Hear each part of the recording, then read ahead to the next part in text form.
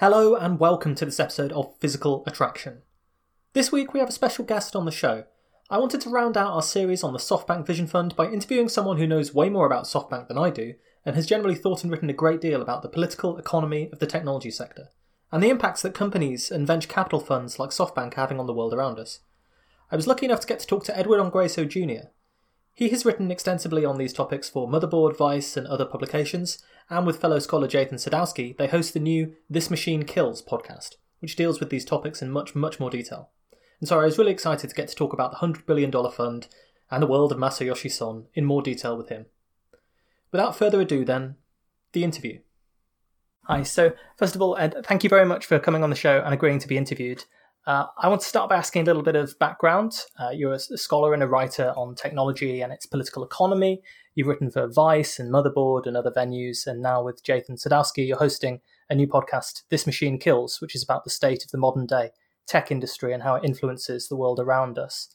And as part of this, of course, you're talking about SoftBank and the venture capital and the sort of Vision Fund and how they're influencing the tech economy. So I wanted to ask to start off with, how did you first come to be interested in all of this stuff? And then would you like to talk a little bit about This Machine Kills and what you're aiming to do with that show? Yeah, definitely. Thanks for having me on. And, I think that's a good question because, I wasn't always interested in this, in another life. I was doing pre-med. I was initially interested in being a doctor, but my main interests, like outside of that, were foreign policy, U.S. foreign policy, specifically the history and the economics behind the grand strategy, which is how the United States tried to organize the world after World War II, and these are decisions that involve, basically planning out markets, planning out industrial policies and investment, and organizing how certain corporations are going to have certain roles, and what institutions are going to be pumping in money where, and what countries are going to be organized and propping up the currency, or in one way or another stabilizing U.S. influence.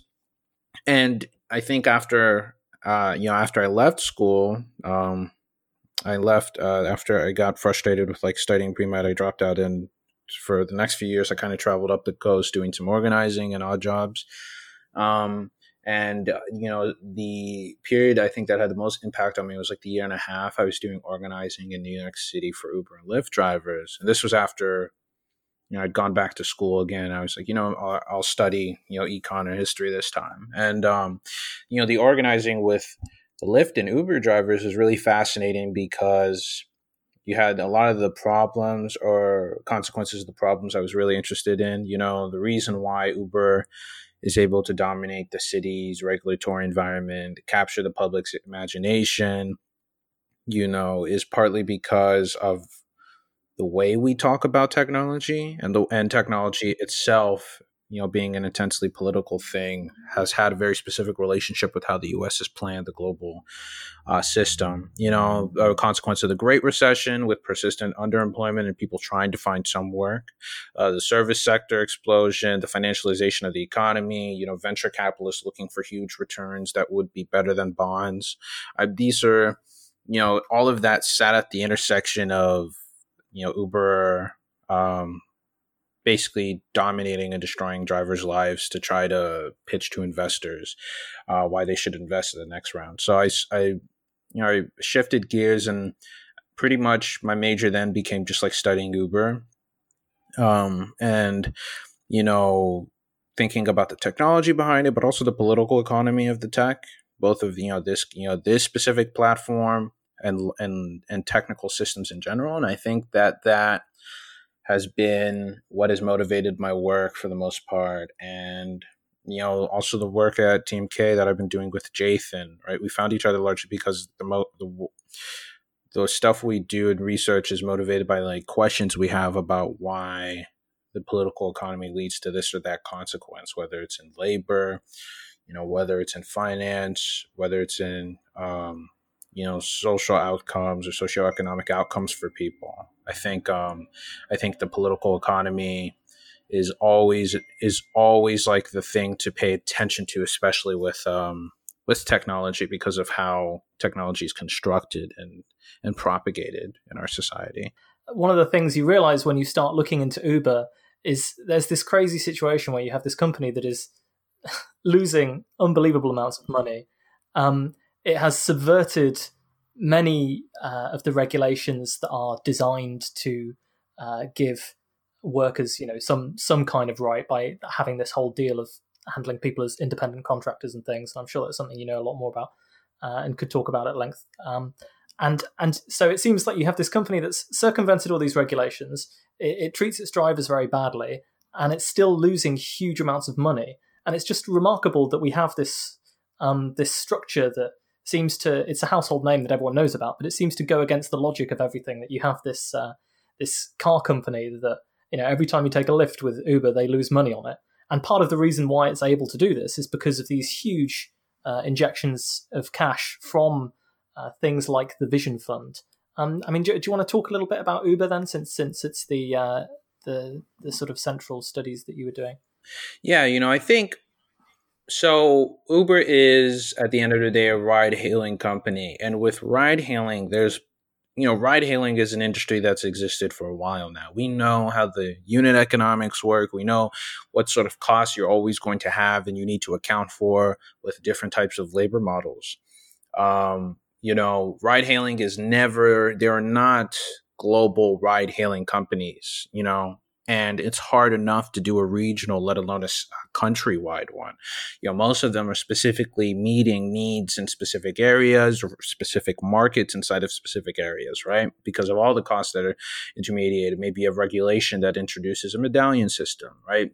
There's the fact that you need to figure out the cost of the trip are usually real and they're not subsidized, right? Most ride-hail operators don't have venture capital behind them, so the price is high because that's the real price. That has to both account for the driver's labor, which is often, mandated by labor laws to be paid a certain rate, and also the fact that they do deadhead trips, right?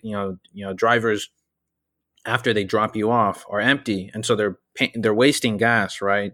And they don't have someone paying for that ride, so that's considered a deadhead trip where there's no pay to offset it, right? And with a lot of some taxi companies, some ride-hail companies will organize the way that they do trips and order them to try to minimize that, right?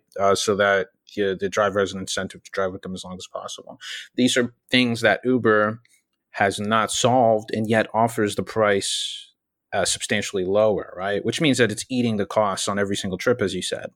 And the theory behind it that Uber offered, right, was if we do this, then, no one else can afford to compete with us and we'll undercut them and then we'll monopolize it, right? But there's also other things you have to account for. You have to account for the fact that they were paying sub-minimum wages, so regulators would try to come in. So they have to spend even more money on lobbying, right? You have to account for the fact that the public is going to have huge backlash to an operation that has its drivers sub-minimum wages and is lobbying them and has an internal culture which dehumanizes people because it's trying to squeeze out as much value out of them, right? Whether that's the workers, whether that's women inside of the workplace. There's an ethos about Uber, about these companies that people justifiably recoil from. So it has to spend even more money rehabilitating its public image on that, right? And trying to create partnerships with social justice groups, or trying to create partnerships with governments, trying to create partnerships with other corporations. So it ends up being a business not simply to offer a product at a subsidized price so that one day it can achieve a monopoly, but it ends up being a business that's spending money for everyone to help it bypass regulations and bypass public opinion. And I think this is like the more ridiculous aspect of Uber, which is that, its prices, if Uber were a functional business, it would just be a taxi operator inside of like a few major cities and a few states, right? But instead, because it wants to be a global enterprise, it tacks on all these additional costs, tries to subsidize them, dooming it to unprofitability, right? Because most ride-hail operations are also narrowly profitable at small scale environments, right? And creating an everlasting narrative where it needs to convince or find a new thing for people to drive money into it so it can stay alive for another 3 to 5 years. Mm-hmm, mm-hmm. And I think when we did our episode on Uber, and we've read articles, including the one the ones that you've written, and other commenters on this. And the thing that interests me about this whole idea that they could establish a monopoly is like it's kind of contradictory because number one, right? They sort of want to be a company like an Amazon where once you have the infrastructure in place, you can kind of expand your sales without that much of an extra cost to what you're doing. But the sort of ride hailing and taxi companies in general have never really worked like that, where you can expand once you have the infrastructure in place, once you have that monopoly in place, without imposing additional costs on yourself. So the idea that you could have a monopoly is hard for that reason. But the other reason that it's difficult is other venture capitalists can come in with other competing things. We've seen like Lyft and Cap10, and there are dozens of others that I'm sure that you'll know about, and different markets as well, with Didi and companies like this. And because the USP you have is not that much, it's just an app platform that is not that difficult for anyone to develop. They can undercut you and try and take the monopoly away from you and take drivers away from you and passengers away from you. So this vision that you can just undercut everyone and establish a monopoly in this type of business, which is common to several of the businesses that the Vision Fund has invested in. I mean, does it seem to be just a complete non-starter in how it could even work to begin with? Yeah, I mean, even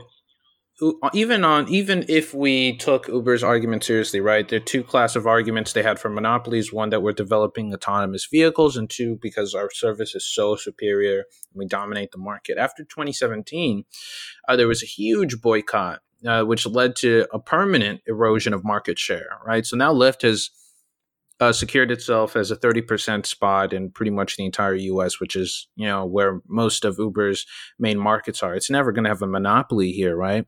For 2 years after that, it tried to have a vicious price war with Lyft to drive them out of business. That failed to really alter the market share. And so now they've entered a duopoly, right? So if you're going to enter a duopoly, there's no prospect of monopoly rents arising either. Or the incentive for monopoly rents is there even less so, right? Because you can both raise it and then reintroduce the price war, right? Lyft has more to gain from reigniting a price war than Uber does. So the only option it has is a stalemate, right? And figuring out other alternative lines of business to dive into. And then the other one, autonomous vehicles. The theory was that if there's mass adoption of this service, and if Uber is also the leader in autonomous research of autonomous vehicles, then one day you can just replace all the drivers, which are the main labor costs and one of the main drivers of why Uber has to goes in the red constantly, because of driver incentives, because it has to pay them in the first place, because they take a huge cut out of the revenue that Uber would otherwise have, right? Is that autonomous vehicles are likely not going to get to that level of sophistication anytime soon. And it's not clear if it's possible. It's not clear if we'll ever have autonomous vehicles that in the rain or in inclement weather will be able to accurately assess whether a pedestrian's in the way, right? Or whether another vehicle is in the way, or whether it's going to unpredictably swerve and they can then safely get out of the way. There are a lot of problems that aren't solved in general. And also there's the fact that even Uber's autonomous vehicle division was not the leader in the field, Google's was, or, you could have competitors at the time, Google's was, but you could have other competitors by large traditional automakers, by other firms that are experimenting with artificial intelligence, with machine learning in that application. So it just didn't make sense. But that's the whole thing with Uber as you go through it over and over and over again. These things don't actually make sense if you sit down and think about them, but they're good to use at each earnings report, on each earnings call, and each investor's note to convince a new wave of fools, really greater fools usually, to buy the stock, pump up its price, and give early investors a better chance of exiting with a return, because it still hasn't really achieved some investors are still underwater on Uber because they bought in at points where it was, worth 60, 70 billion, and it's had rocky, to put it short, a rocky past year, since its IPO, right? A year and a half since the IPO. Yeah, definitely. And it's sort of, I mean, in that sense, for the investors, it's kind of operating a bit like a Ponzi scheme where they're trying to sort of pump it up and then take their money out at a profit. Um, I mean, the thing with the autonomous vehicles as well is it sort of it doesn't really seem to make that much sense for Uber to do that, because their business model is not actually owning and selling cars. It's having contractors who own and sell the car, who own and who rent themselves, and sort of and they own the cars. So they're not even in the industry that they're sort of claiming that they will get into at some point. It's not entirely clear how that aspect of it would Yeah, work that's a out. good point. Like also autonomous vehicles would, like you said, require them to own the car, and that's a huge capital cost that it would not make sense for Uber to assume. Why would you exchange the labor cost that you could conceivably minimize through regulatory arbitrage, and why would you trade that for vehicles which have much higher costs, right, and have much more strict laws about the cost, safety standards, the years in which they can be allowed to be driving out on the road like that, that you're going to assume a much larger, hit, even if they were autonomous, than if they had a person in them who could own the car themselves. Mm-hmm. It's like a pivot to a really different business model that they can sort of sell. And it's interesting, as well, I say it's like a household name. I don't know about you. I just sort of remember suddenly people saying about this app Uber, and they were talking about hailing Ubers, and it seemed to come out of nowhere overnight that this was everywhere. And I wonder if that part of the fact that you have this thing where it's a ride-hailing service, there's people use it as a verb, the brand is suddenly everywhere. And it makes people think, well, heck, this must be a really successful thing because it's everywhere, and WeWork is similar. WeWork taking over all these office spaces and so on, and putting their branding prominently, and to a sort of, particularly post-IPO, I suppose, like, because everyone's heard of it, they assume that it must be valuable and that it must be profitable. And if you don't actually look into it, you don't realize that their route to profit is so unlikely. Yeah, and I think that's also been a frustrating thing. It was a frustrating thing I saw when I was in school reading coverage of it, and I think to some extent today, where it's like, we are more or less critical as an industry of Uber and of Lyft, of ride-hailing, of venture capital funded tech, but there's still like not as much critical coverage of some of their earnings reports, of the narratives that they use. I mean, just last week, Uber's earnings report, for example, we're talking about how delivery and Uber Eats are large bright spots in its post-COVID, post-pandemic business model, right, where rides have cratered, but delivery is soaring year over year in terms of growth of demand. But if you actually look at it, what has happened is that the company's doubled its revenue, and added hundreds of millions of dollars, almost $1 billion, since last year, but only improved its margins by $130 million. And this is with a metric that they use that already excludes about 40% of all the real expenses. So the business is not operating well. And these are things I think are really in plain sight. But like you said, because it's everywhere, because it's, they've successfully been able to, in fact, I would say public imagination and the way that we talk about them, even the terms that we use to talk about them, the laws that are written about them, since they've managed to, in fact, to capture all these things, stuff like that sometimes gets a pass. And I think it's, it's to all of our detriment, because it's not just Uber. It's it's part of the reason why WeWork was able to thrive, despite like some individual journalists noticing like giant red flags. Right? It's why all these tech companies, whether it's Juicero, or Theranos, have their moments because we keep returning to that same playbook. And part of this, we mentioned tech companies here. Like, one thing that you notice, we'll get onto the Vision Fund more generally in the tech, but like one of the things you notice there is that everything is billed as a tech company, and it's all very keen to tell you how innovative it is. And then you look at something like WeWork and you think, what actually is the technology that you're sort of bringing to the table here? What is the innovation? And you sort of don't see what that actually is.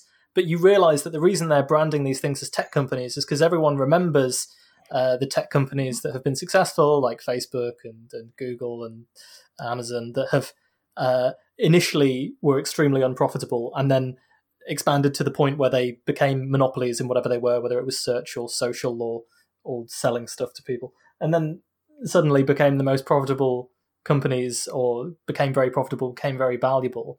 And they're sort of building into this narrative of what investors would expect tech companies to do, and say, well, don't worry too much about the balance sheet. What was Amazon's balance sheet at the start, etc.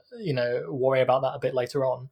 And they're kind of borrowing sheen from companies that actually have fundamentally different business models and reasons why they would work. You can't just come into any industry and say, we're going to be the Amazon of this industry, or we're going to be the app that disrupts industry X, and expect to make a profit just because you have a similar sounding formula, right? Right. This is, you even see this with, this is the narrative that they feed to the public. And then this is also the thing that they, I think, sometimes convince themselves of, and try to internally figure out ways that they can actually be the Amazon of X or the Amazon of Y, because they forgot what the core thing their company is, which is not a tech company, but a regulatory arbitrage scheme, a vehicle to provide investors with returns that exceed what they would be if they just parked them with the treasury, or put them in a bank account, or left them in the mattress.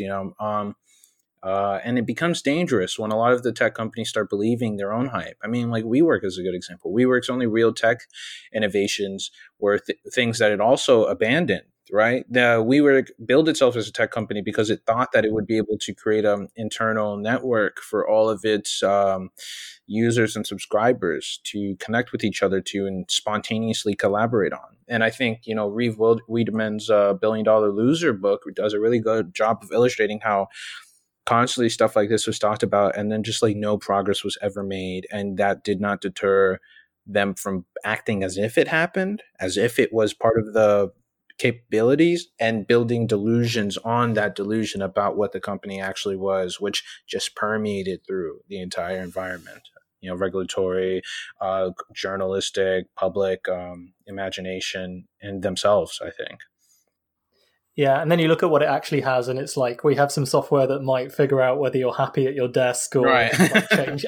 change LED colors, and to tell your boss that you're crying or something. That's all you sort of end up with at the end of the day.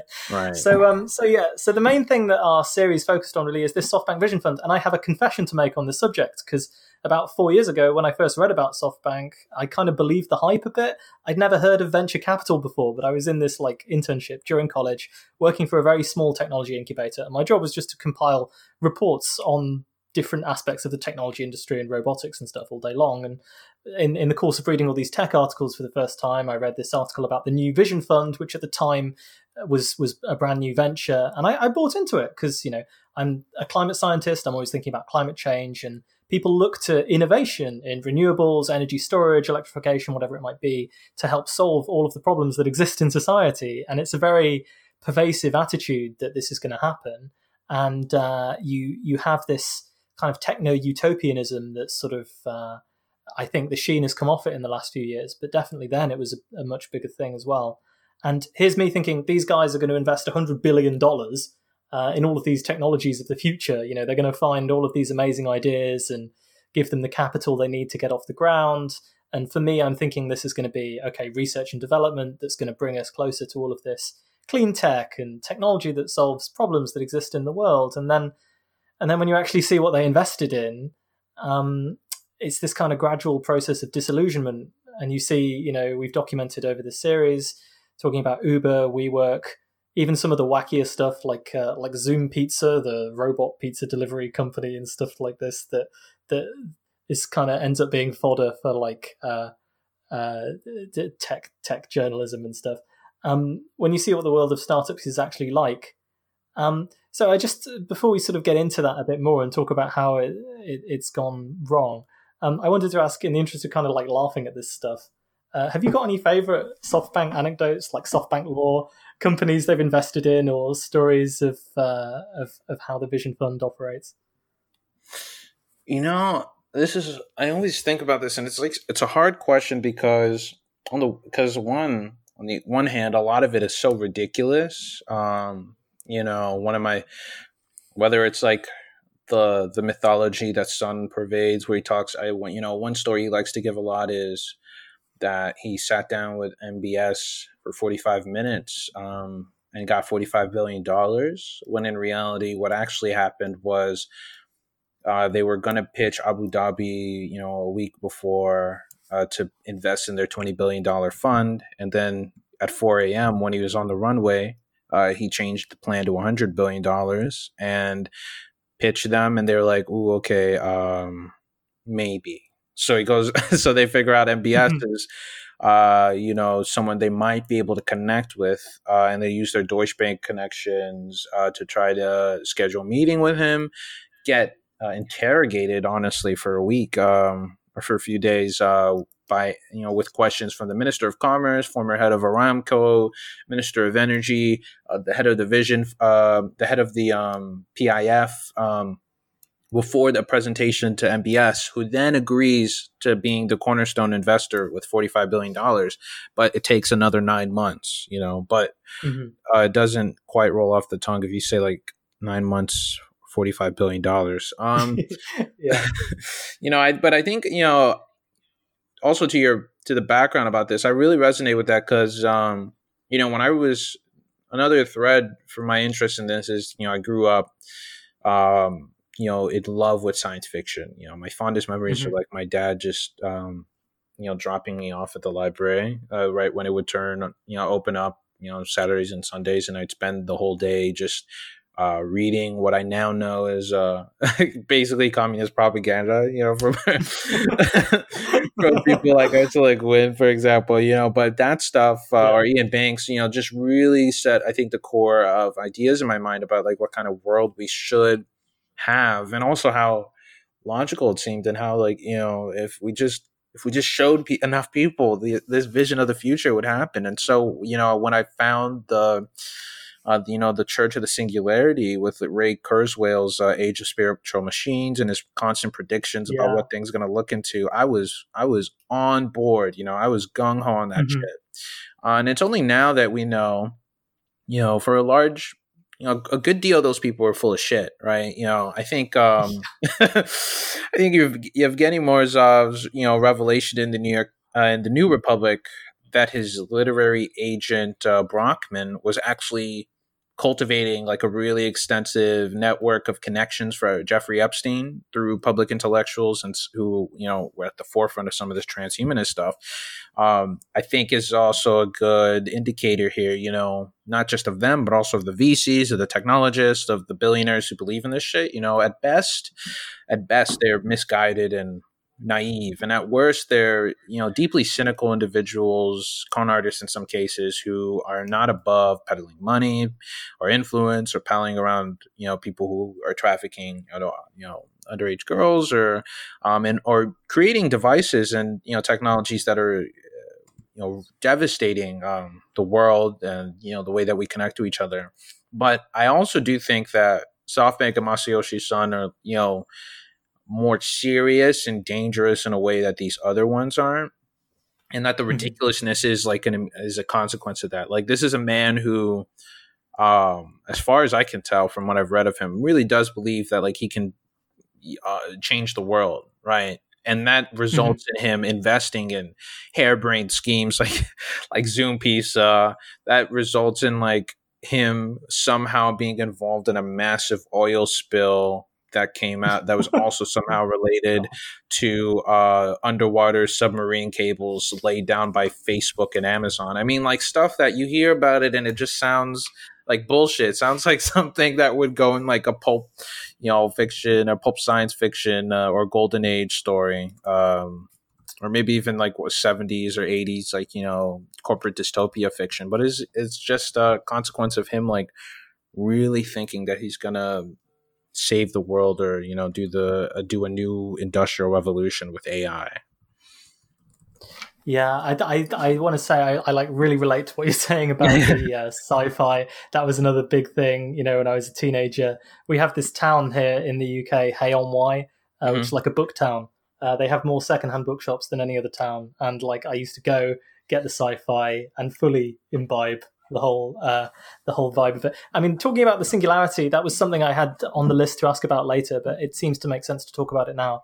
I find that narrative so interesting as well, because I know that a lot of people believe in it and buy it. This idea that soon which is usually how Ray Kurzweil in particular will say that this will happen. That you have this exponential growth in technology, and as long as you sort of ignore the fact that technological development is not something that you can just fit on a graph with a y-axis that just goes like exponentially up, like technology over time, increases to this point of exponential growth. It's funny, actually, the coronavirus pandemic, I noticed that the first people to freak out and close their offices and cancel their conferences were in Silicon Valley, and I feel like it's because they heard the word exponential and they're also primed to respond to anything. They're like, shit, it's going exponentially, guys, we've got to cancel everything. And here was me, like, I'm a physicist by training, like the exponential is one of the only two solutions to the only differential equation we can solve. We're so used to this pattern and expecting to see it everywhere. And their idea with the singularity is that like artificial intelligence will become exponentially better. And just within this concept, there's so much of kind of what's wrong with the way we think about the world at the moment. And part of it being, for example, the inherent idea that intelligence and many other things like it can just be boiled down to a single numerical metric. We talked with Dr. Robert Smith on this show, who has written a book, Rage Inside the Machine, about artificial intelligence. But it's about more than artificial intelligence. It's about what you miss out when you rely on metrics to quantify things. And when you look at some of the philosophers that are behind the singularity idea, we look at people like Nick Bostrom, and they're concerned that this superintelligence will be something that we program to optimize for a single metric, and this metric will be human happiness. And they have this sort of nightmarish vision in their heads of systems where you have an AI that's has godlike powers that can optimize towards a single metric at all costs, and it ends up destroying lots of things in the process.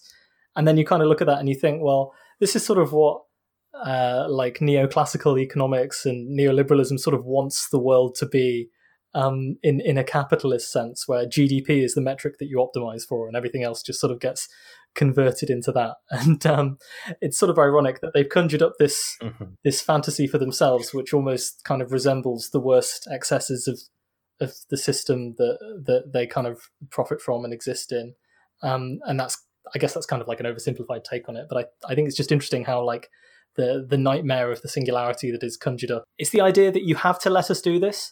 We're tech companies. This is inevitable, The singularity is definitely going to develop. There's nothing you can do to stop it. There's only one sort of progression that technology can take over time. And don't worry, because it will be a utopia probably, and it will be like a post-scarcity economy, so you don't need to worry about any of these, shocking inequality problems that we have in society and accelerating inequality or anything like that, because we'll move to this post-scarcity society where we're all uploaded to the cloud and we don't even need to worry about the limits to growth because we won't have a physical footprint on the world anymore. And so it's like it creates this narrative of tech inevitability, which sort of draws away all of the human decision making and sort of takes that away from it. And at the same time, it's kind of like this very oversimplified take that boils things down to a single metric. And in doing so, what you always miss out on is kind of the human aspects of it. So having had my very confused rant on this, like, how do you think the singularity narrative, which, I mean, we're thinking about Masayoshi Shon's slideshow here. It was the first, the way we introduced this was saying, like, he comes up with his 100-year vision and it's to enhance the singularity, and you have all of these like weird pictures of a human hand shaking a robot hand and so on. So now that we've sort of talked about the singularity narrative a bit, like, how do you think that influences Son? Do you think it's like marketing hype, and how do you think it's really influencing the thinking of people who are making these decisions? And that's, I think that's a really great point, and I really, I'm always here for rants about the singularity because it dominated so much of my life. For a while, I was just like, I'm going to be a computer. I'm going to be a computer in 25 years. It was called the idea that eats smart people. And like, I think every smart person goes through a stage of being eaten by this idea. And then like after a few years, you're like, hang on a sec. Right. I have been working on a research project. I'm trying to do this very thing, right? Sort through Masayoshi Son's thinking and life story to figure out, and also, connections he has with people around him, to figure out what is mythology and what is marketing hype and what is real. And, part of this is hard because coverage from, the West has for a long time ridiculed him or not really taking him seriously. Part of this is because he was a Japanese investor, so there's some Orientalism going on. Some of it was because he was not just because he wasn't in the United States where the serious money making and technological innovation was going on. And other parts of it were because people just took issue at the time with certain ideas he had about what the future of the internet was going to look like. Or his ideas about the centrality of e-commerce, taking issue with his idea about the future of computing. These were also at the time debates that people were having on whether or not, or what the future tech would look like. Part of that comes from that, and also from huge missteps he's made. And I think, some core level, I think it's first and foremost that he believes he is going to change the world, right? This is an idea that pops up in biographies of him and also really early interviews that he gives, right? This idea that he is going to catalyze a massive change in human civilization. He just needs to figure out what it is. And then I think almost immediately, as soon as he began conceptualizing that and believing in that, comes this idea that it's going to be through computing. Computing has really been, since his earliest days, the guiding star for him and his beliefs about what the world should look like and what he should pour his money into. And so I think that is probably more so something that separates him from the rest of the pack of the singularity. I think most people who believe in the singularity with large amounts of money are capitalists envisioning that we're just all going to have the ability to do even better capitalism, right? I'm not entirely convinced that Masayoshi Son envisions a future where capitalism exists, where I am 100% sure that is the case for Elon Musk.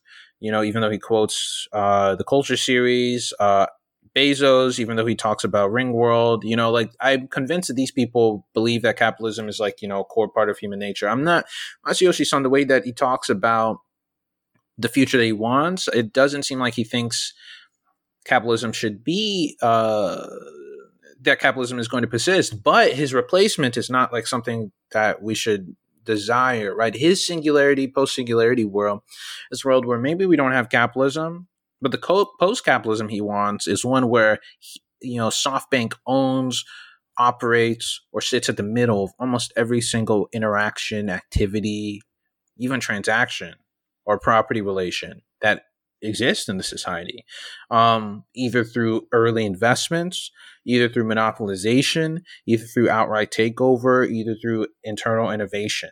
And that's a vision I think also is not comparable with other individuals. Maybe Amazon is interested in creating the infrastructure for daily lived life and economic life and digital world as well. But I think Masayoshi Son really thinks he's got to own it personally, or it's got to be through the SoftBank family, and either that's by owning the algorithms or by owning the companies or by dominating the industry with large amounts of capital in a way that others aren't as committed to or maybe far thinking in. So I think that then makes it hard to sort future stuff that comes since his core belief or whatever moments at which he committed himself to that path, to sift through marketing copy and hype, right? Because at a certain point, that's going to blend together. If you really do believe that you're going to change human civilization and you're going to do it by owning most of the stuff or by sitting in the middle of most interactions, you're also going to hype the fuck out of your company, right? In ways where people need to understand that you're going to do this. And that leads sometimes to the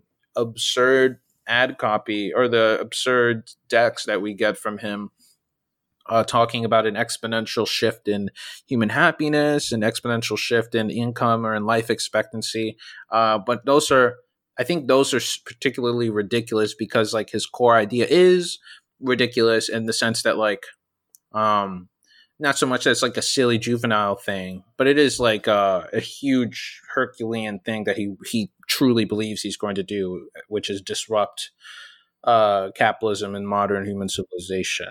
Yeah, I mean, you use the word juvenile. It's kind of interesting because when you describe this world where every interaction is mediated by one company. It just makes me think of a Disney Pixar movie, like maybe WALL-E or something, where you're in the far-flung future and everything is served to you by Omnicorp, and Omnicorp is the one that, owns your house and drives you to work, and you work for them, and there's no capitalism per se, because it's just a corporation that sort of owns and controls everything that everyone does, and monitors them and knows everything about them, and is maybe controlled at the center by a vast like HAL 3000 type computer, and that's like the SoftBank vision of post-capitalism, is sort of just one platform to rule them all. Yeah, it's interesting you bring in the Disney point, because I think the Disney films are also and maybe it's because they end up coming off as like, or maybe the way in which they envision capitalism in the future seems juvenile, but they end up being like, I think, some of the more like ruthlessly capitalist imaginations or imaginaries, what the word might be, for universes, in that, in those future ones, right? They're also supposed to like be a way for us to subliminate our fears about capitalism doing that, but not to do anything about it, right? Like in WALL-E, and you have the environmental devastation, and Incredibles, you have a military contract. Is it a military contractor that's behind the superpowers, it's like or Palantir, trying to figure out ways to Raytheon Palantir, run by Syndrome. It's like, these are real things in our world, but instead of offering like a way to get through them, they're mediated through like a really small hero's journey, drama or conflict, right? But you don't really hear any questions about whether that is fine, okay, if that's a problematic way to organize society, if the problem with it is that, or just because it's like unfair to the hero. And I feel like that ends up legitimizing them to exist in one way or another, in a way that I think harkens back to the SoftBank vision, right? Where the SoftBank vision, the world that he wants is a world also where a lot of these relations might be made permanent, which is horrifying to think of. Like the ideas that a company should own these things, or should even try to own these things, is not an idea that maybe even that, you still have to fight to convince people that corporations should own them. It's more so that they accept that they do, but secretly hate it. But his world is one where all these things are naturalized, accepted as like the end point of human development and evolution of our societies, and so well accepted and ingratiated that they result in even better outcomes for everybody than any other ideological solution, whether it's communism or capitalism again. And I think that is dangerous in trying to propose a post-capitalist system where the worst aspects of capitalism are made the worst aspects and the most contested ones are the ones that are naturalized and build the core of this new system. And it's again this like technological determinism thing, right? Where, well, eventually, one company will be the most successful one and it will eat all the others. Why does not the bigger company simply eat all of the smaller ones? Right. You can't trust determinists. Yeah, well, you can't, because they're erasing their own agency, right? It's like, you're actually choosing to do this. You're choosing to invest money in Uber. Uber is choosing to run itself in this way where you try and subvert regulations and sort of wreck a lot of people's lives and leave these kind of hollowed out industries behind you and all this sort of thing. So you can't hide behind this technological determinism that everything you do is inevitable or will be done by someone else or something along those lines. So if we're sort of coming on to like the idea of the SoftBank Vision Fund, then I mean, there's like this dissonance between the slide decks that Masayoshi Son will show and the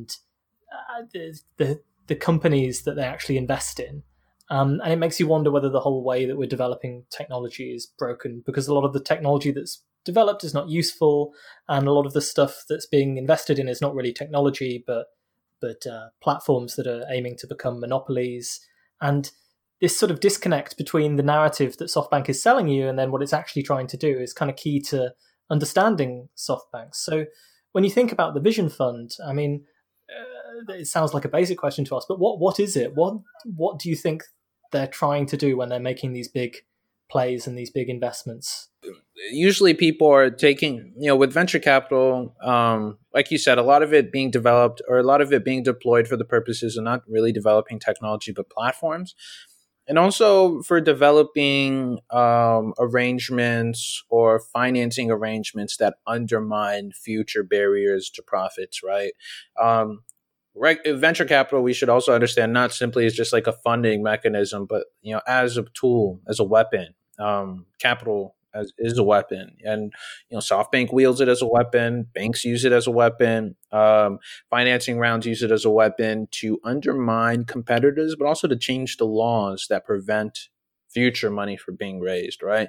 So the main success of the venture capital behind Uber, even though it's burned 23 billion of it, right, at a loss, is to radically change laws, like in California, right, where now it doesn't need to pay its drivers a minimum wage. It pays them something. Berkeley Labor Center estimates that Proposition 22, which was passed in California and gives the company an exemption from the state's labor laws, will result in a minimum wage of about $5.64.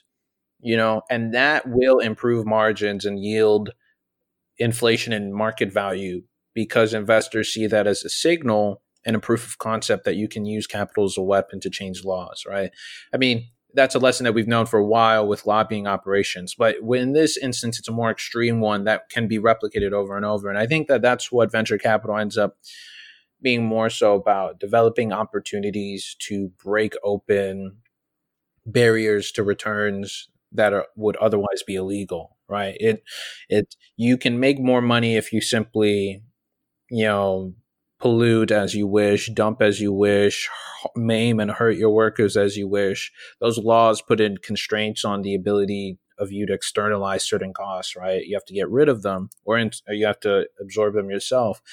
But if you can change the law so that you can socialize the cost, then it just increases your ability to, convince investors either that you can be profitable, or that you can be a tip of the spear and thus a valuable corporation for other corporations to, then be profitable. And I think that's what technological innovation has become, and less so about, are we furthering human well-being and social well-being, or are we furthering the ability of a cadre of capitalists to achieve larger than usual and outsized returns on their investments that they shouldn't have made in the first place.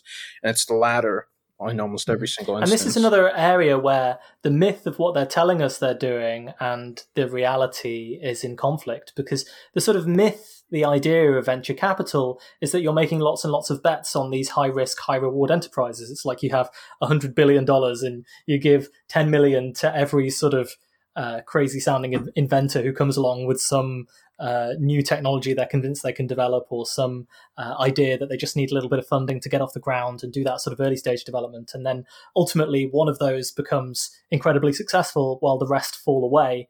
And that's the vision of how it's supposed to work, which is really more how the state and universities fund research projects, if anyone is doing it. And it is the sort of thing that companies that were monopolies like AT&T and Bell Labs used to do, is this kind of early stage research where a very small number of companies eventually become successful. And yet the actual venture capital, as you say, is people who are almost using the money that they have to find ways of, in a foolproof way, making more money. And one thing that I think made quite a bit click for me about the Vision Fund, beyond just looking at the investments that it's made, and you're thinking, okay, if you're investing in the future, why have you ploughed almost a third of your value, or however much they did, like 20 billion into Uber and tens of billions into WeWork? That sort of conflicts with the narrative that you're investing in hundreds of different projects and one of them will be successful and pay you back everything, right?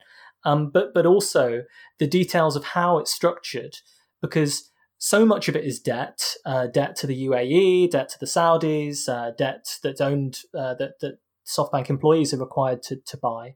And it promises these rapid returns year on year, which is not really necessarily how VC would frame itself in the way we were talking about before, because it can't really be patient enough to follow through loads of early stage research projects, right? If you're giving like $1 million to Professor Frink to develop his unobtainium or something, you can't guarantee a 7% a year return on that, because it might take him 10 years or 20 years to develop that sort of thing. So instead they're going for these companies where they have these business models where they hope they can undercut regulations and establish these monopolies and get some revenue going and some cash flow going that's going to attract more investors to come in.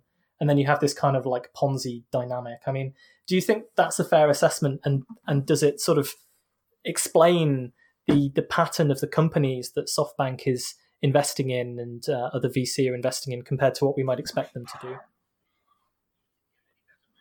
Yeah, I think that's a fair assessment. I mean, we could even go, a step further. SoftBank in of itself has a problem, which is that to achieve some weird post-capitalist vision, it would need massive amounts of capital that no one is going to give and that it doesn't have, right? Because the company was already over leveraged in debt and was benefiting from low interest rates, to prevent it from having to do a massive sort of, restructuring or selling off of assets and units of business to pay off these debts, right?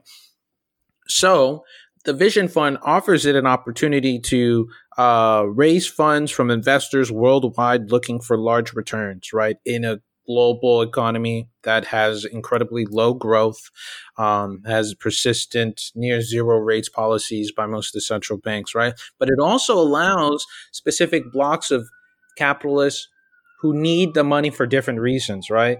MBS is a supporter and poured $45 billion in, not simply because he's going to get a huge return on that investment, right?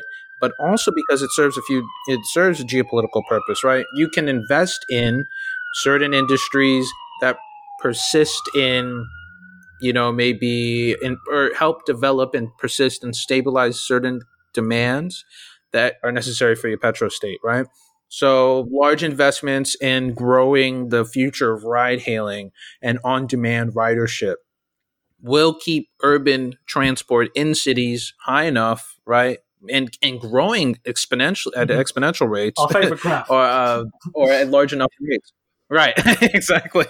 At rates that are high enough to both continue to get a return from the oil that you still have to sell, but facilitate your transition by creating that large payday, slush fund that you want to stabilize the state with the welfare system you still have today, but will no longer be able to fund with oil revenues when they go dry or when there's a massive green transition in the global energy system.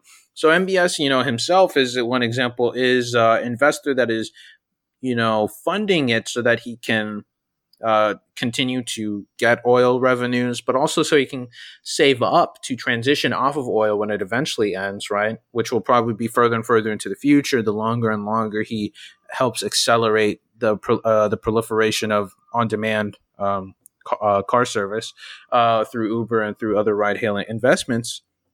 But also it allows him to, accelerate the degradation of welfare systems abroad so that he can finance his own welfare system, right?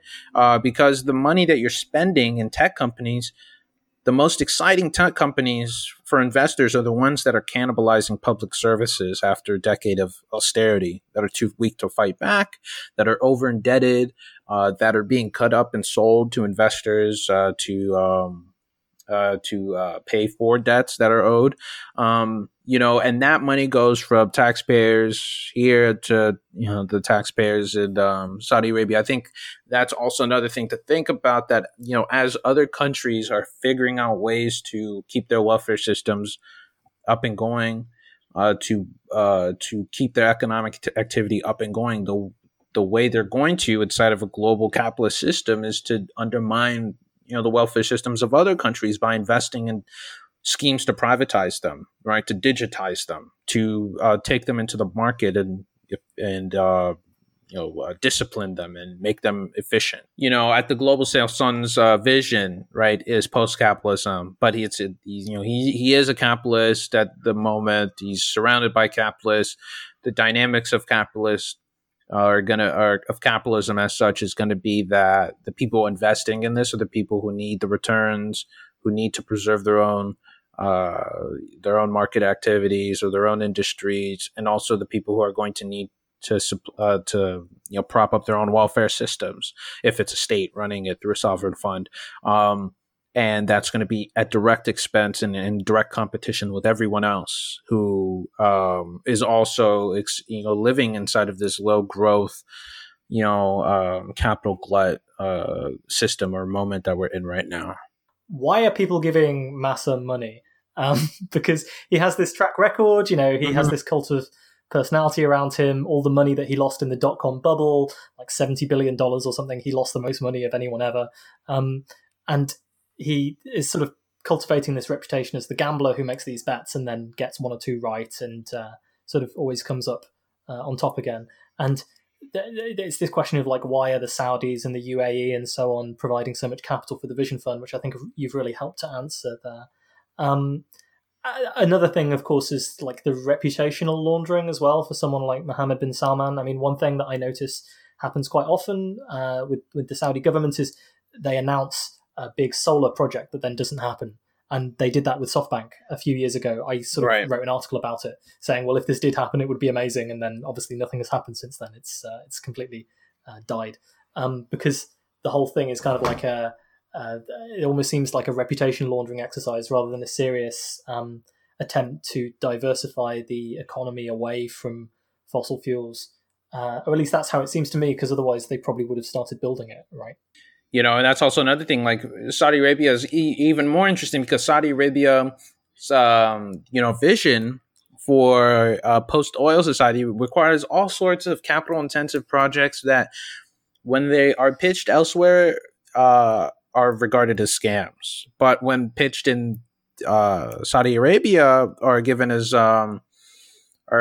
like lucrative projects that are just around the corner, right? And I think that that's also a similar dynamic with Masayoshi Son, right? Where even though if other people were proposing or trying to do the sort of investments he does, they would be regarded as scams. But why is it that it's not? Is it simply because of his patchy track record? Is it because of his ability to find financiers who have a specific need and cannot go to anyone else with it? It might be that he's able to just simply match with other people who are in a similar strait to him. And he is, this is also a problem with and with figuring out what's marketing hype and what's marketing lore, because it's like it could be that he has a really good grasp of the limitations of capital returns for various types of investors, states, firms, and knows who to pitch for money, right?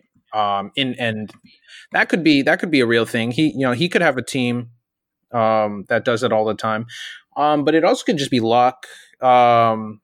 Especially considering the fact that like he's already lost the money beforehand, then has had a long string of bad investments. But I think also it's a mix of the two in the way that, since the massive,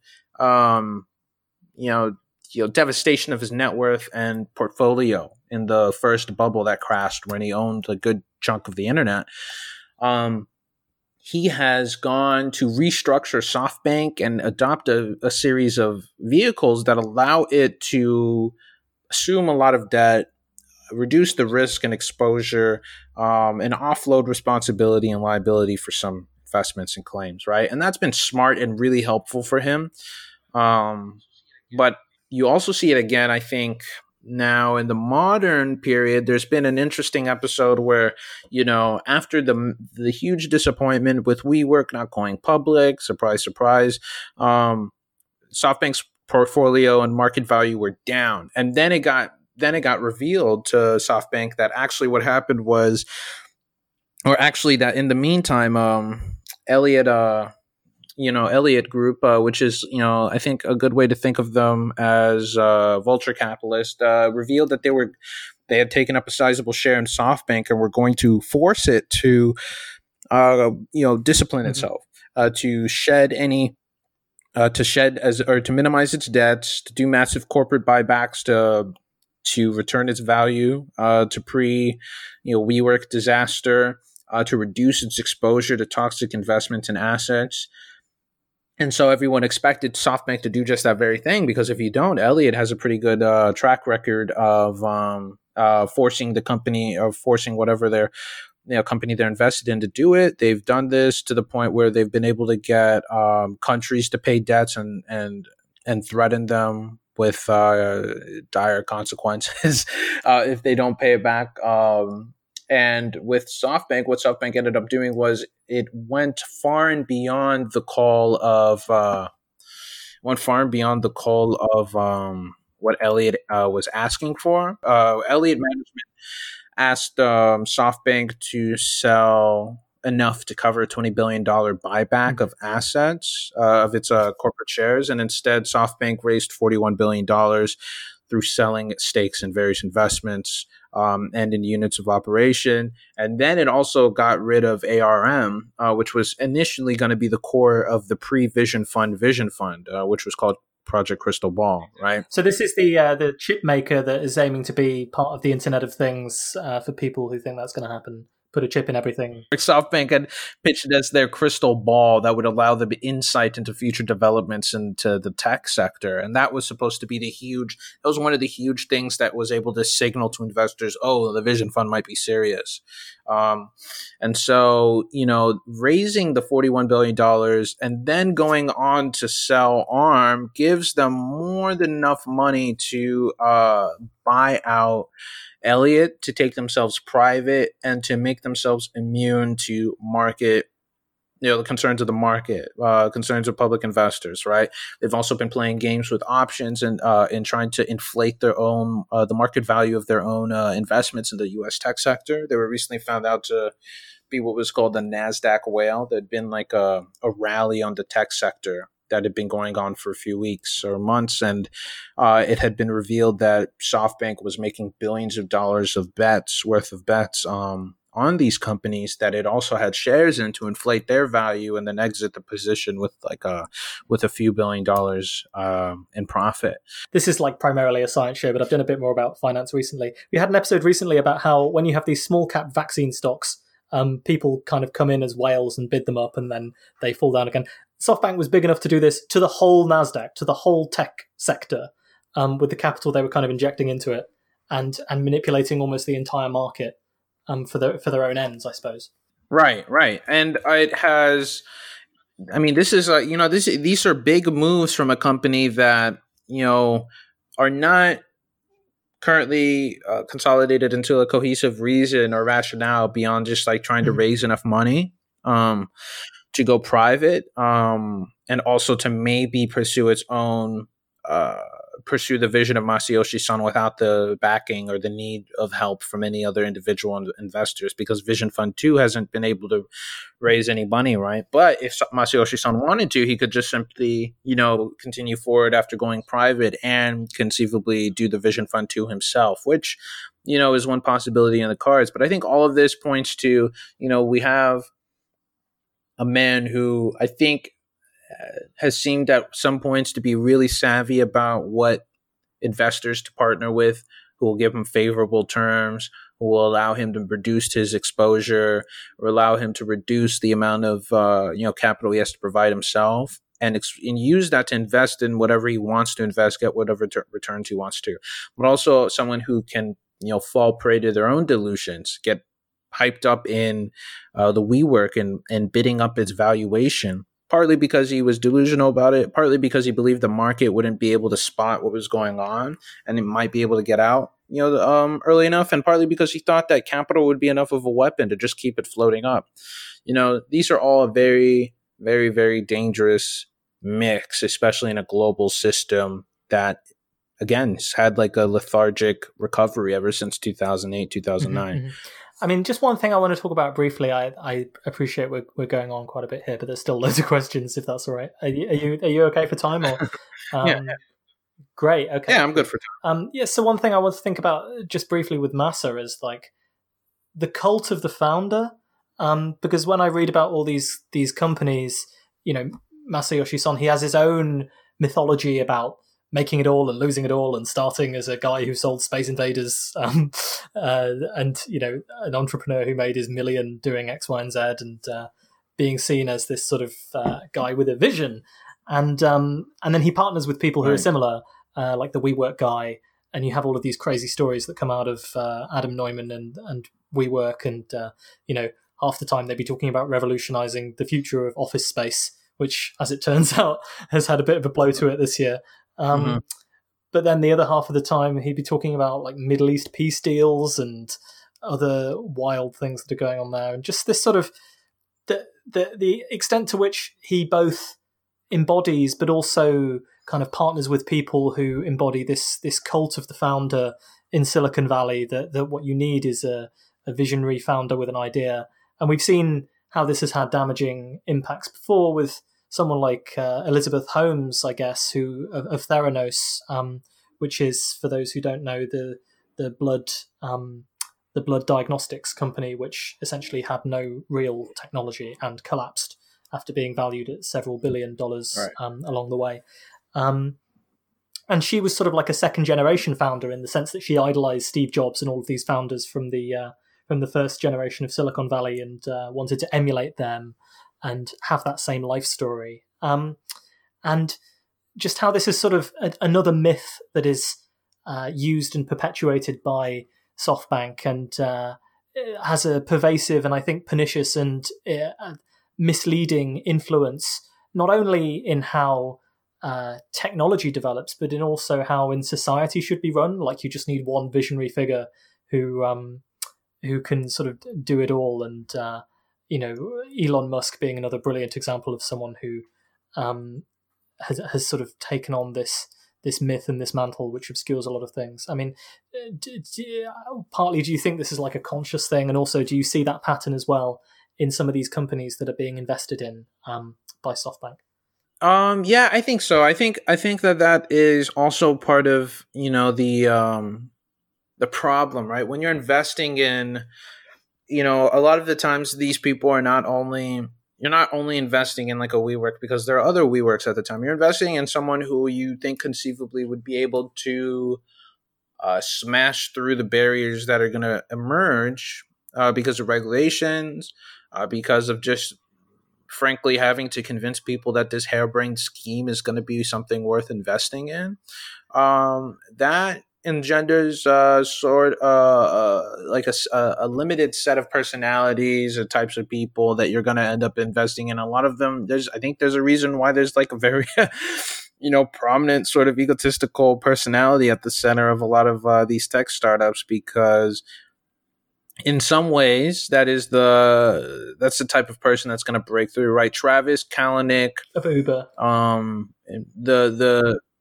Uber. Uber's former CEO before Dara Khosrowshahi is the type of personality that would have been able to get Uber to where it is, which is, going into every market that it possibly can at the lowest cost possible, scaling up as fast as possible, because this is a person who, he did understand that Uber can't go public. He did understand that Uber needs to dehumanize to an extent the drivers, or concern itself with onboarding as many as possible, not really providing from them. He understood that Uber also needed to constantly be hyping itself up and selling itself as this or that fast enough that investors wouldn't get privy to the limitations of that metaphor or that narrative, but also so that the public would constantly be thinking escalating visions of the grandeur or the magnificence of this company, right? Constantly gaming reporters, constantly gaming investors, constantly gaming regulators, constantly gaming workers, drivers. I mean, this is all.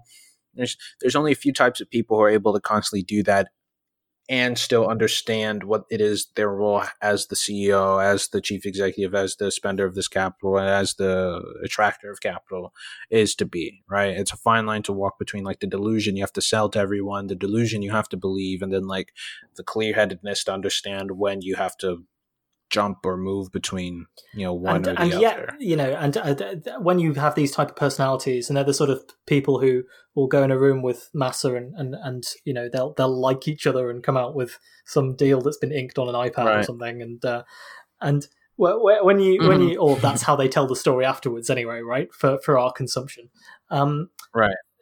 In some ways, it almost seems like the worst people to be running these things, because they're going to be most prone to bubbles. They're going to be most prone to something like Elizabeth Holmes, where she's running Theranos and she knows that the technology is not there, but is just hoping she can continue to fake it until she makes it. And sometimes with these things like WeWork before its IPO and so on, you think this almost isn't even a scam, because you can no longer see the lines between where the delusion is and where the marketing hype is and where the reality is, and where people are just sort of hoping that they can inject enough capital into something until it becomes a thing and a going concern that can sustain itself.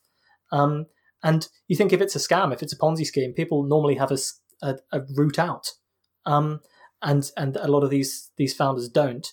But then at the same time, also just to reflect on the fact that actually there never seems to be massive consequences for these people. Like, the guy who founded WeWork got his golden parachute when he left, and is doing okay. And, Wag, I think, was another company we covered, which was the dog walking Uber, going on the sort of SoftBank company attempt of like, let's make the Uber of Verb. Whatever activity it is people do, we'll make some sort of app-based platform for people to do it. And again, that guy like walked away with a lot of money, leaving the shell of a company behind him, and went on to found another company that was doing the same thing for electric bikes. I think I could be confusing it with another one of these guys. There's a lot of them. I mean, in a way, it's a sort of way of funneling capital towards these people who move fast, break things, and then retreat into their own careless world, or whatever it was in The Great Gatsby. And it's like it's cults of personality, and the personality type is not the sort of person you want to be making these decisions about how technology is going to impact our society.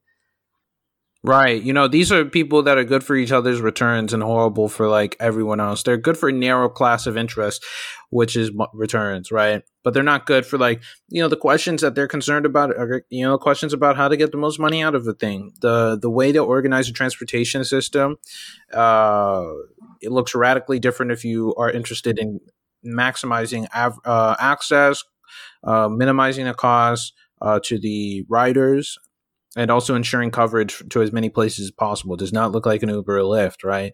The same. Yeah, and the environmental impact, of course, is terrible for having this as the way you transport people around and undercutting public transport and all that sort of thing. Like the idea, like in that sort of situation, right? It's hard to imagine venture capital funding what would need to be a system that, in all honesty, phases itself out, that is incentivized, that will meet your demand if you need an on-demand mode of transportation, but is also trying to introduce incentives and connect with transit in a way that reduces the demand for instantaneous transportation, and instead cultivates a reliance on mass transit and on sustainable forms of transportation and on zero emit or reducing emissions. I mean, this is the sort of stuff that you're not going to see developed in a technical system that thrives on venture capital from a group of well-connected socially and economically investors who want returns. You're going to get wildly divergent outcomes. And I think that that's the story that speaks to the reality we see in almost every single industry, the type of communication systems we have, the type of healthcare systems that we have, the type of housing systems that we have, the types of, food delivery systems, of, e-commerce systems, of, all of these things are dominated by the interest of how do you make money or see a return on the money that you put into this, and not like really prioritizing the people who use them. And this sort of comes back to the point, because if we kind of step back a bit, sorry, I'll start again. The other thing I wanted to say about that with Uber is, the other thing that's interesting is how all of these externalities end up kind of being shifted back onto the state, and therefore onto like the taxpayer, or at least the ability of the state to handle these things, right? Uber means you have more emissions from CO2, which the state is then required to deal with somehow, is seen as a problem for the government. And Uber also means you have more congestion in your cities, which again is forced onto the state. You'll have more people who are in insecure, low-paying employment, or sort of underemployment in the form of these ride-sharing contracts, which again is forced onto the state. If you're in a country like the UK with a state-run healthcare system, there's a lot of these things that end up being costs that are sort of pushed onto everyone else from these profit-making enterprises, where I guess the losses, as often with these things, are socialized. And the other thing I wanted to say, when we sort of step back a bit, we have the sense that, like, we're sold the idea that capitalism is a very efficient allocator of resources, and it allocates resources effectively because it will generate the things that people want to buy, and it will, be more effective. It will outcompete. It will rely on competition and innovation and so on to provide things with the people that they want. And, at the heart of it, there's all of these rational calculators who are making shrewd investments. Then you look at something like SoftBank and you see it losing all of this money, and you wonder how that can be possible, and what factors there are that are allowing all of this capital to be diverted and occupied in these ways.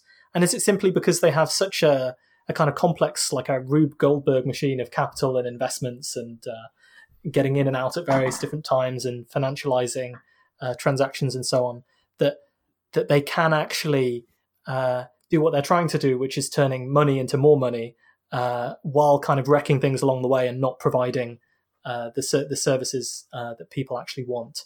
I mean, how is it that something like SoftBank is occurring in a system that's supposed to be good at allocating resources, and instead we see like Zoom Pizza happening instead? Right. This is where the fun research into how the U.S. ruled the world comes handy. And that, part of it is the decisions that have been made over the past 40 years to shift from a system of, global capital controls to a system where capital controls, and you have a system where instead of us having, really strict limitations on where money can flow, what sort of returns are allowed, the ways in which the money can be used inside of the political system and, inside of the economic system, it's become a place where rentiers have more or less dominated it, seeking minimal return or seeking what minimal returns they can achieve in the context of historically declining returns on capital and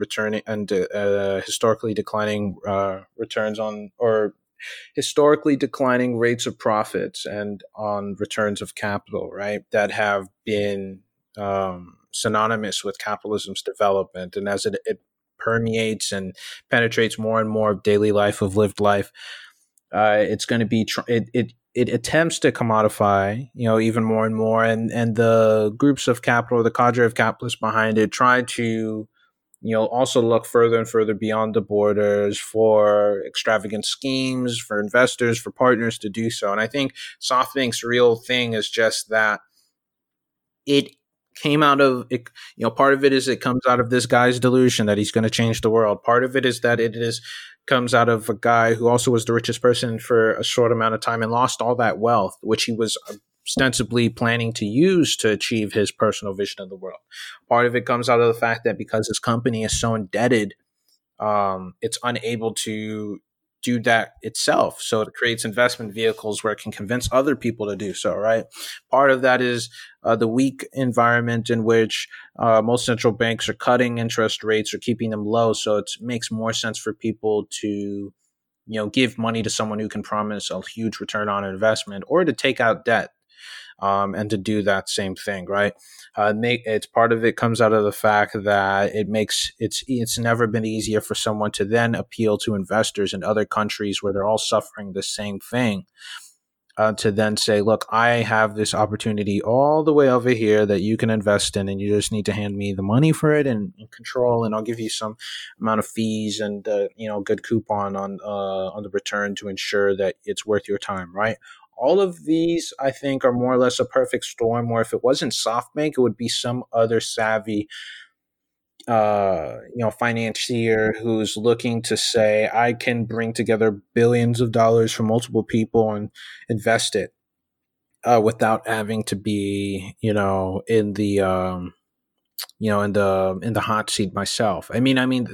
We've already seen the next stage of this in the emergence of SPACs, right? SPACs are, an acronym for special purpose acquisition companies. They're basically blank check companies. So, we did an episode on this with respect to Nikola, right? Which was a SPAC that actually had no real technology in it again, which was another thing where now because clean tech is being hyped, that's something I care about. And I'm seeing this stuff, this like financialization stuff permeate into the things that I pay attention to more often. Yeah, and this is only going to get worse because now I think the clean tech is a good example here, right? Where you would have VCs and typical and traditional investment vehicles trying to pay attention to the tech sector at large to get to cash in on returns. You might have SPACs trying to cash in preemptively on the vague awareness that people have that we're going to need to invest heavily, through states and the private sector as long as we endure it, into driving technological innovation in clean tech as a way to cut into emissions. And so you'll see SPACs popping up there. You've also already started to see SPACs pop up in the rest of the typical VC environment, competing for access to startups that in one way or another are just mediocre, but they simply want it, right? And they want to merge with it or acquire it so they can do whatever they want to it. All of this, I think, is just consequence of a global environment where capital dominates almost everything, but capital also is failing to give adequate returns on anything. And so people are just coming up with more and more and more harebrained, speculative, extravagant schemes to somehow get money out of some corner they haven't yet thought of. We're in the midst of the COVID-19 pandemic. Things are quite different. There's been a big shock to the global economy.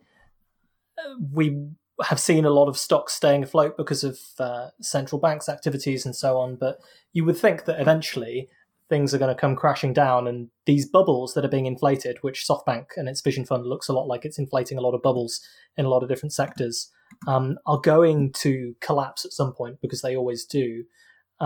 Even before the pandemic, the Vision Fund has been burning money like it's going out of fashion, and the pandemic has, as you say, particularly harshly impacted some of the big investments it's made in Uber and WeWork. And you would just expect people's attitude towards risk to change when the market catches up with the sort of fundamentals that are going on here. So would you like to talk about not only how SoftBank have kind of responded to the crisis and what they've been up to at the moment, but also where you think the saga will go from here? There was going to be a Vision Fund round 2, which doesn't seem like it can happen at this point. You've talked about them making murmurings to go private. Do you think that SoftBank and its Vision Fund is due a collapse, and these sectors that it's propping up are due a collapse? And are there signs of that happening? How do you think it might happen?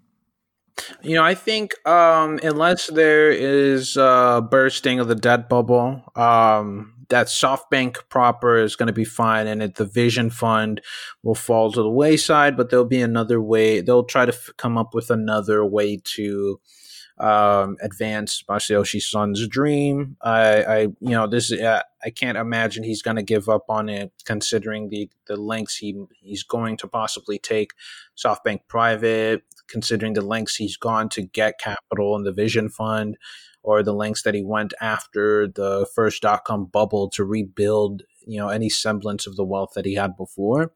And I think also some of the moves, SoftBank, I think just yesterday, or was it early today, had removed, like Rajiv Misra from the board, and Rajiv was the Vision Fund chief, right?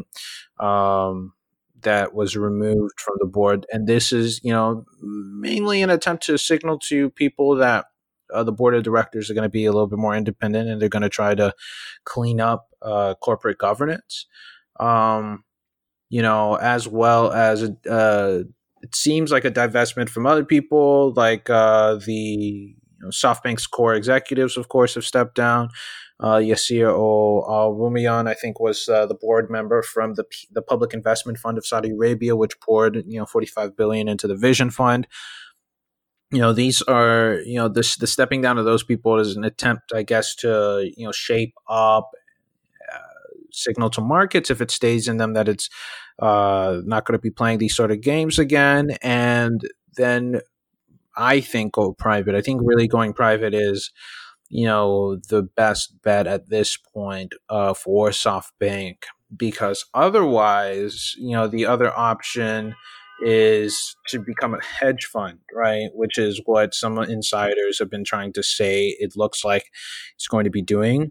Just going to be a global manager of assets across the tech sector, as opposed to an actual driver of innovation in the field, right?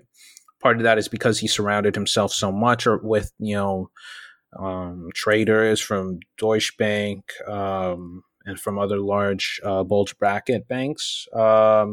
Part of that, is because of the holding moment that he's in, where he can't necessarily go on the buying spree or the investment spree that he did a few years ago because he doesn't have public faith in him. I feel like that is where it goes in the immediate few years or two. The bubble bursting. I mean, I really do believe that the tech bubble is going to burst at some point. But the question is, like, what's going to do it? Is it going to be moves to regulate it? Is it going to be some weird speculative device that some banker makes to get a bonus or some shit? I have no idea of knowing.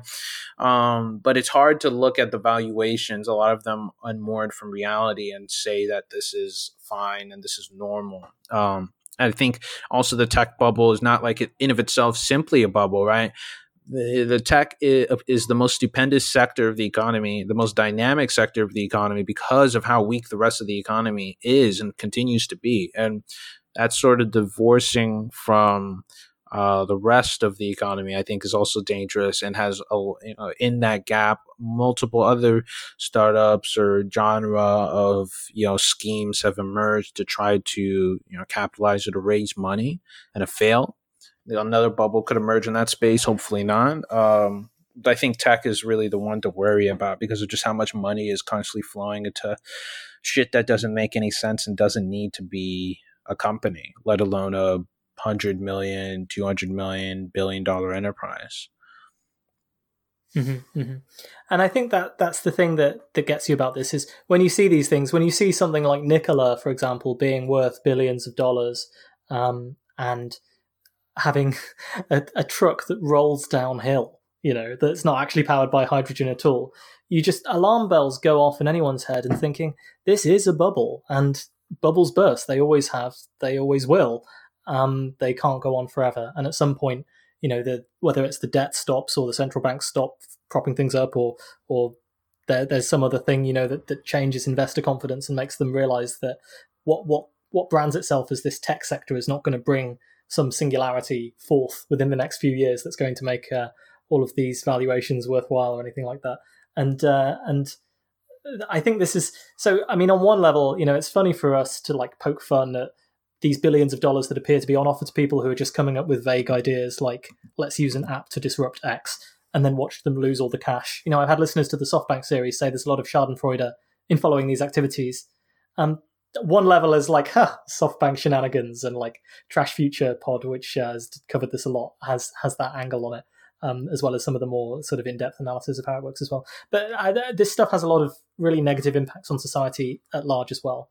Partly because when you inflate a bubble, we saw in 2008, 2009, the people who ended up paying for that bubble were not in fact the bankers. The losses were socialized. They were paid for in many nations by a policy of austerity, however necessary that was or not.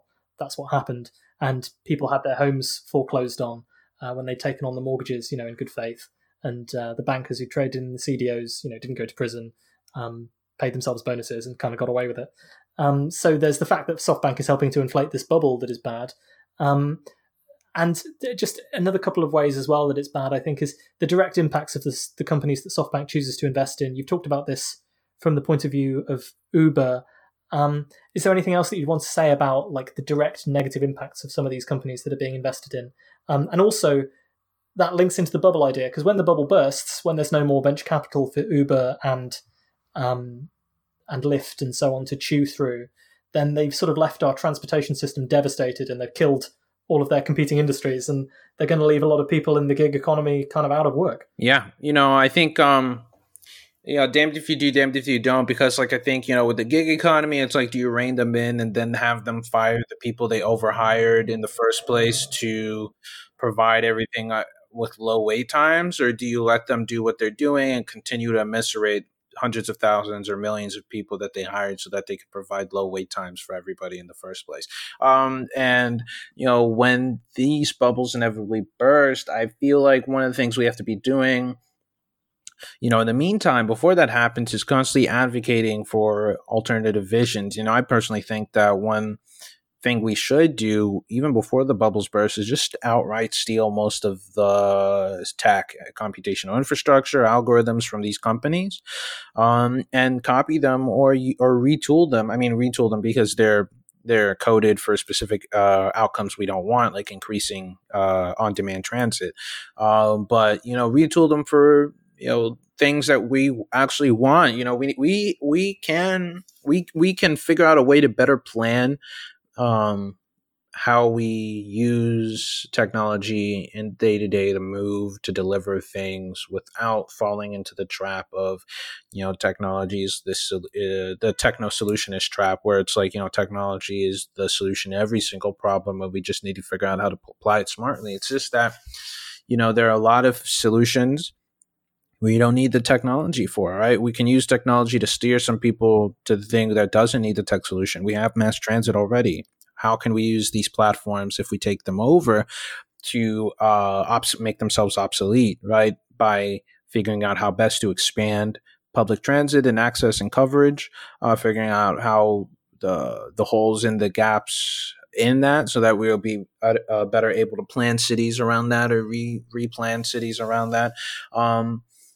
These are all questions that we're not really concerned with at the moment, or not really asking, because of the low cost, the convenience, the political dominance, the death of the imagination, and the capture of the regulatory, environment by these, cadre of sniveling little shits, really. But I believe, I really do believe that, even if the bubble burst, we'd have a huge opportunity to, realize a radically different and better world. I mean, the tools are all there. What we need to do, it's a matter of asking, are we interested, or we're curious enough to do it, and experimenting constantly, because we're not going to get it right the first, second, or third time, but that we know what we need to do to get on that journey. We know that these platforms are incompatible with public goods and services. We know that the technologies are incompatible with a sustainable ecosystem. We know that we can still use them as part of a larger political system and cultural, social, economic movement, right, to realign what it is we prioritize in our society, and put forward something that gives everyone access to what they need, instead of figuring out ways to inflate the value of it so we can get a cut of it for our investors to, feel good about. Mm-hmm. Because that's the other aspect of this as well, is it's not just like that these companies are actually, actively harming, for example, the quote unquote independent contractors who have to work for them, and hollowing out existing industries and putting them out of business and so on, and all of the other negative impacts that they have that we've discussed with Uber. It's also just the effort, the resources, the capital that's being directed towards these projects that are ultimately money-making projects, like venture capitals subsidizing slightly cheaper taxi rides and all this sort of thing.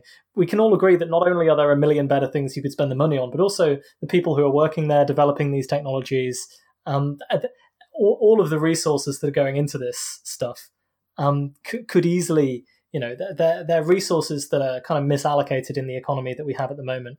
And you could even argue that SoftBank is killing good innovation by making the sort of nature of tech innovation just appear to be, okay, well, how can we innovate to get around this regulation? Or how can we innovate to try and establish a monopoly in an existing industry? And diverting things away from the actual, the technologies that we read about in our sci-fi books, right? Or even just forget innovation for a second, just maintaining systems that exist with the capital and labor that is being done at the moment.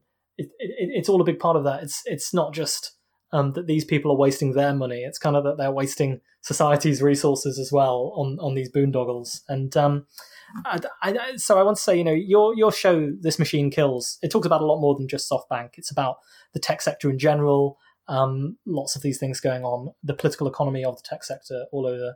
And, you've had lots of episodes exploring different companies that you guys talk about, and also interviewing a lot of people who have who are following this stuff. And more broadly, we're kind of in the midst of a tech lash. I think it's even finally caught up to Congress, where they were talking about antitrust coming into the equation for things like Google, Silicon Valley types. They have a very bad reputation. I don't think anyone would go in like I did 4 or 5 years ago and think, oh, the SoftBank Vision Fund, that's a great idea. Big tech is kind of the mainstream people are seeing big tech as a far more dystopian view, and there's a bit more of a skeptical and suspicious attitude towards it and the way that it's developing. And maybe even specifically in COVID-19, people have looked to Silicon Valley and all of the supposedly brilliant innovations that were meant to fix all of our problems. And in a lot of cases, we're just seeing it would be more valuable to have decent public health infrastructure instead, or the ability to get things to people who need them, rather than just developing an app to solve every problem. So in light of that, and in light of the work you're doing with This Machine Kills, which I would like you to plug and talk about now, where do you see all of this going from here? Is there room for optimism about redirecting all of this effort towards technology that serves the social good and does what we want and doesn't just allow people to do more of like NC M prime, making money out of money? Do you think that this tech sector is going to be reformed and can be reformed? I think there's a lot of optimism for a world where technology is part of a series of tools we use to do social coordination and economic coordination. I do not think that the ideal system is one where we have a technology sector as such. I really think that, as books like The Entrepreneurial State talk about, there's a long history of really the most spectacular innovations being ones that were driven by state organized research, R&D. And that's not to say like the state is the only possible conduit of research, but that when compared with the outcomes of the market, it's clear which one wins, whereas the market has provided us with a multitude of consumer-facing applications that have improved convenience. The real things that have radically changed human life and existence have been ones that came out of, public funding or financing, whether it is the transistor, the applications of the transistor, the predecessor to the GPS system, the ARPANET when it was used as a coordination or as a communication network between the military and research universities involved in it. These are all things that form the backbone of the multitude of consumer-facing products since, and which revolutionized and opened up the doors to revolutionize the world when they were made, and that we chose, not we, but doors were chosen to be open and closed after those things were created that prioritize very specific outcomes. If we're prioritizing outcomes of social coordination and economic coordination instead of returns on capital, we're going to see very different technologies, right? If you need like 10 or 15 people in your neighborhood to be able to get to where they need to go whenever they need to go there, right? One frame of mind would say the best way to do that is to create an app where individuals can query their request and get matched with a driver who's waiting around the corner and, blah, blah, blah, all that.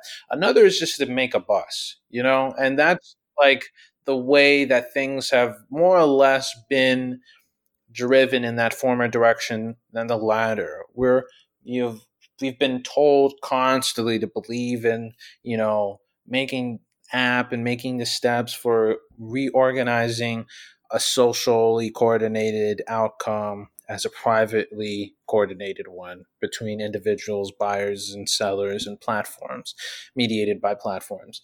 The future of technology, the future of the tech sector, the political economy of tech that I want to see is one where we get rid of this individualist and entrepreneurial mindset and focus on, collectivist and communitarian outcomes, where we're trying to focus as much as possible on meeting as many people's needs as possible without doing it in unsustainable, constantly growing in consumption sort of ways, because we can't afford to in terms of the ecosystem.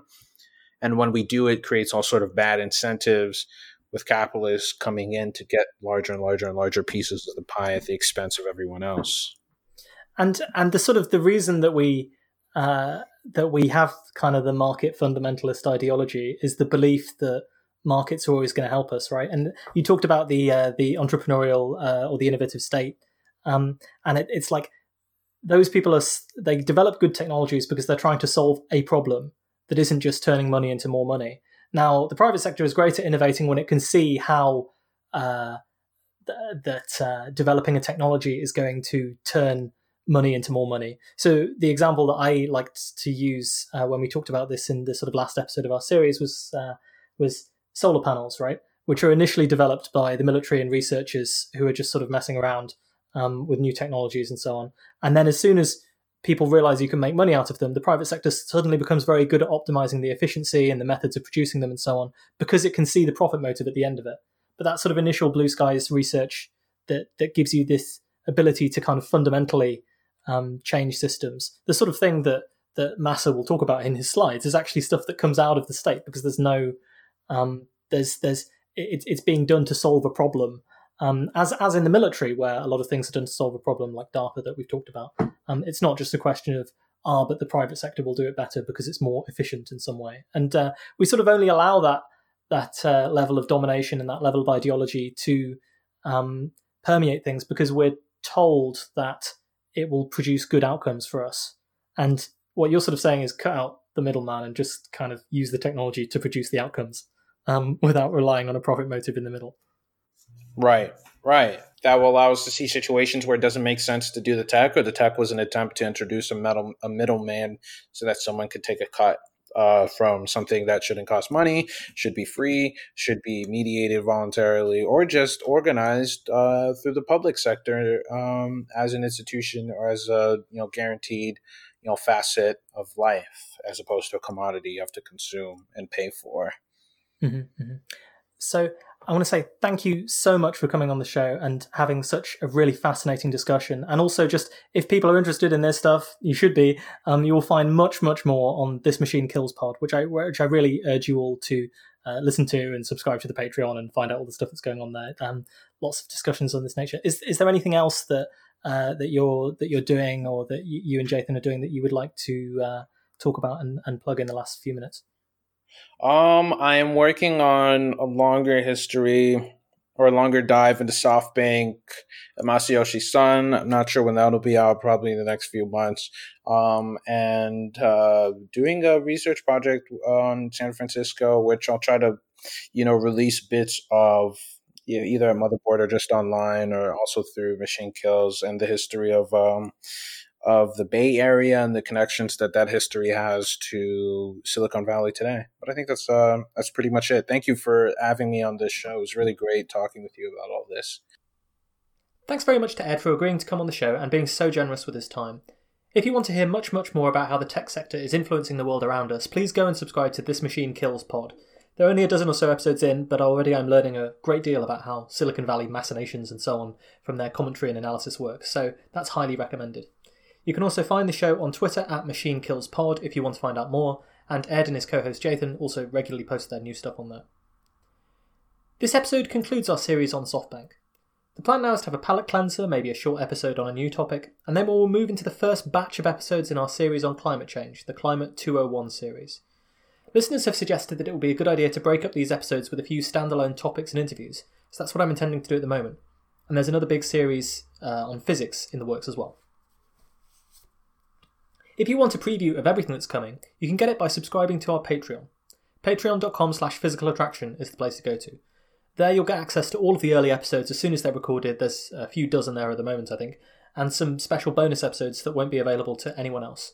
And thank you so much to those of you who have already subscribed. You can also get in touch with any comments, questions, concerns, topics you'd like to hear via the contact form on physicspodcast.com. I think this is especially important when it comes to the Climate 201 series, because I want to know what people want to learn about, what people want to find out about climate change, and really make this a good learning resource for people who are maybe not as versed in the topic as they want to be. So please let me know your questions via the contact form on physicspodcast.com.